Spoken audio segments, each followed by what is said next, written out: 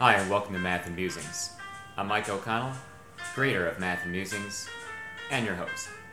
Stay tuned for 15 minutes of science, politics, news, and opinion. In other words, Math and Musings. Today's date is Friday, October 8th, 2021, and it's an A day. I'm just kidding, that's me at my other job. Today's date is Friday, October 8th. More on that later. It's an anniversary of sorts.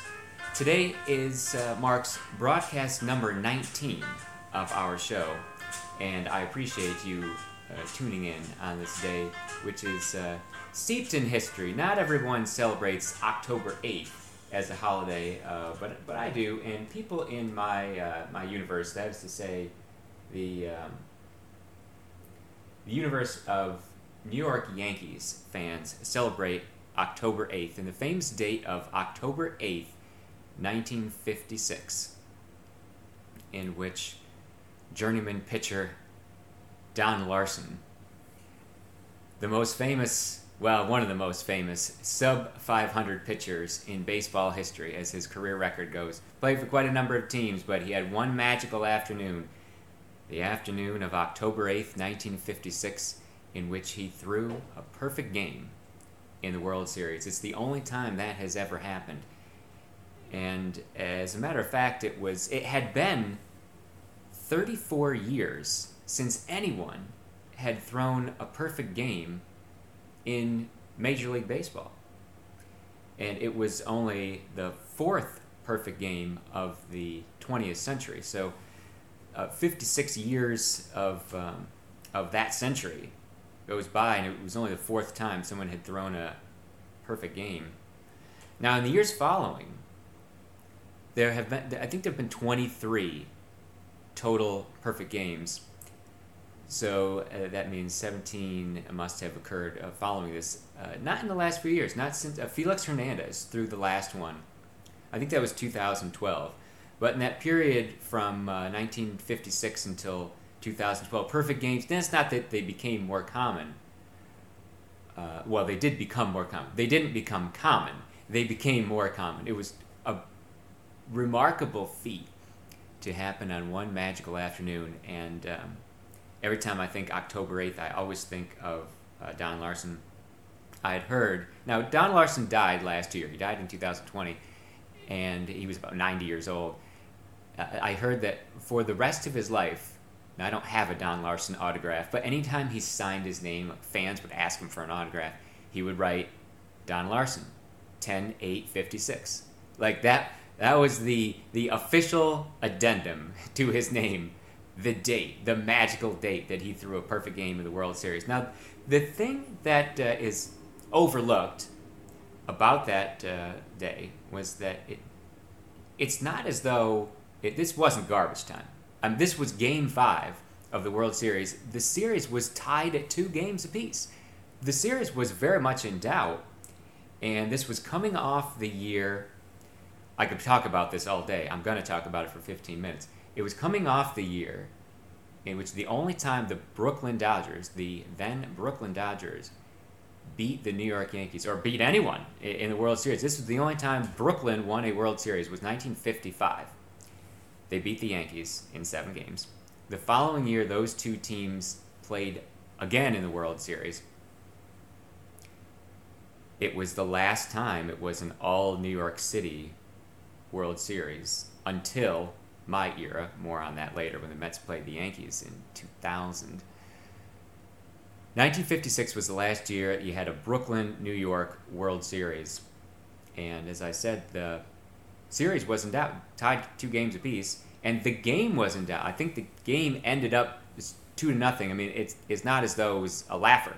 Game 7 was a laugher. I think the Yankees won 9-0 in that final game, but Game 5 ended up just 2-0.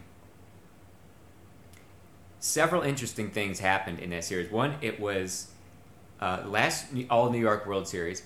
Game 7 of that series, and by the way, Brooklyn won the following afternoon. Brooklyn won Game 6, and then can you imagine if after a perfect game the Yankees had still lost the series? It's like the Miracle on Ice from 1980. Like, when the American hockey team beat the Russians. So remember, that was only the semifinals. Like, that still could have gone poorly. They did have to win, I think it was a couple nights later. Interesting thing, speaking of the dates, that Game 7 must have been October 10th, because I know it was the last World Series in which they did not have scheduled off days. Like, the teams didn't have to travel. I mean, the stadiums were only a couple miles apart. Is it stadiums or stadia? Anyway, it's like, it's trouble if you know a lot of Latin, that's good, but if you only know a little bit of Latin, it gets a little dangerous. So there were no off days because there were no travel days. The stadiums were only a couple miles apart. There was, if you look at the dates of this year, I've looked at this so many times. It's all so easily Googleable and Wikipedia article-able. Like, you can see all of these things. But like back before you could easily look these things up, I committed so many of these things to memory that one of the games was rained out. So there is a delay of one day in that series. But otherwise, they line up consecutively. Game 6 was won by Brooklyn. Game 7 was won by the Yankees in a laugher. And as a matter of fact, it was Jackie Robinson's last game ever. Game 7 of the 1956 World Series. That was Jackie Robinson's final game ever. And it was one of, I think it was 4 World Series in a row that went 7 games, 55 through 58. To live through that time. I speak about it as though I actually watched any of these games. Obviously, it was 26 years before I was born. The dates I'm talking about. I've looked up all of these things and committed them to memory. It's amazing to me, like, that I've spent so much time doing so as I was growing up that I could rattle off the names of the World Series winners and losers and their lineups, like, from the 40s and 50s, better than I could the ones of the last 10 years. And I watched all those World Series, but I haven't spent as much time reading about them and trying to commit these things to memory as I did as a young man. More on that later, and in future broadcasts that explain what I do now, where my students, they either laugh at me or they're marvelously impressed by the fact that, wow, Mr. O'Connell has so much information already in his head. Like, how did you memorize these things? Well, back before Google, I had to memorize these things. And just speaking of a different era, like that my students grew up in versus the era in which I grew up, in which you could find these things if you dug, and then thinking back to the actual era in which these things took place, say my dad's era, 40s and 50s. My dad's from New York City. When he was growing up, there were 3 major league teams in New York City. You had the Yankees, the Dodgers, and the Giants. This year, and as I'm recording this, I must say that the baseball playoffs are just beginning. I know that the Yankees, Dodgers, and Giants were all in. I don't know the results of the beginning of the series, so you may be hearing this and like, dude, didn't you hear the Yankees are already out? That may be possible. I'm recording this before. It only has happened so often that the Dodgers and Giants both were in the playoffs. It's happened a few times in the last decade, but never before that. They had some famous postseason, if you want to call it that, 2 very famous tie-breaking series, one in 1951 and 1962, that determined who was going to go to the World Series, back when only one team could go to the official postseason, the Fall Classic.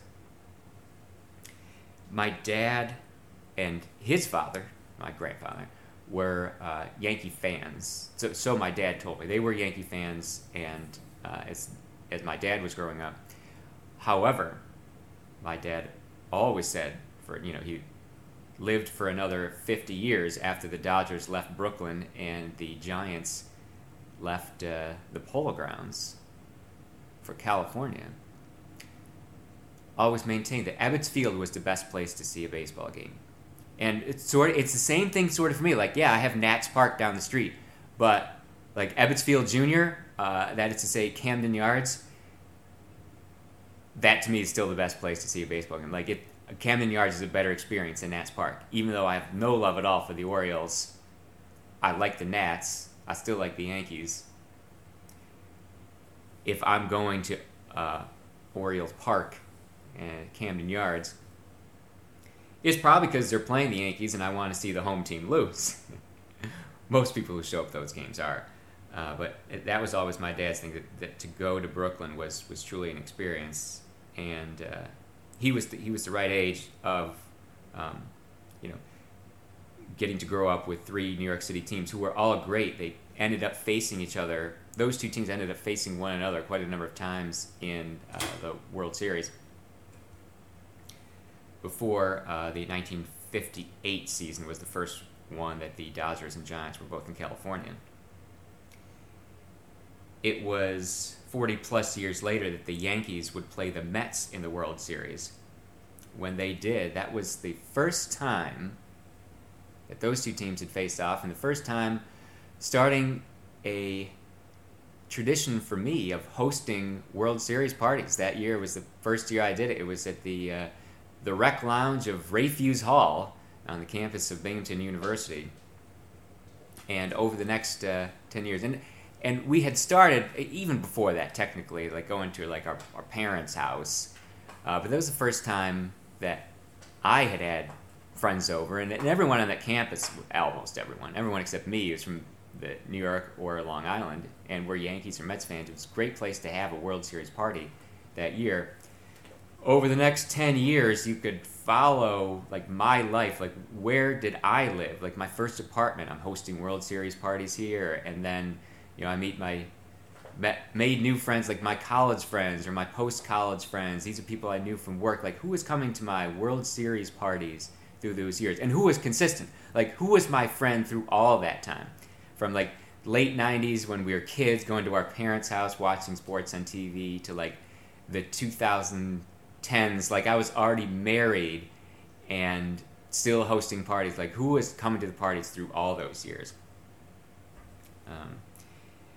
And celebrating that way. I think the last official World Series party I had before I moved here, I didn't get to have one in 2011. The Yankees were out of the series too quickly.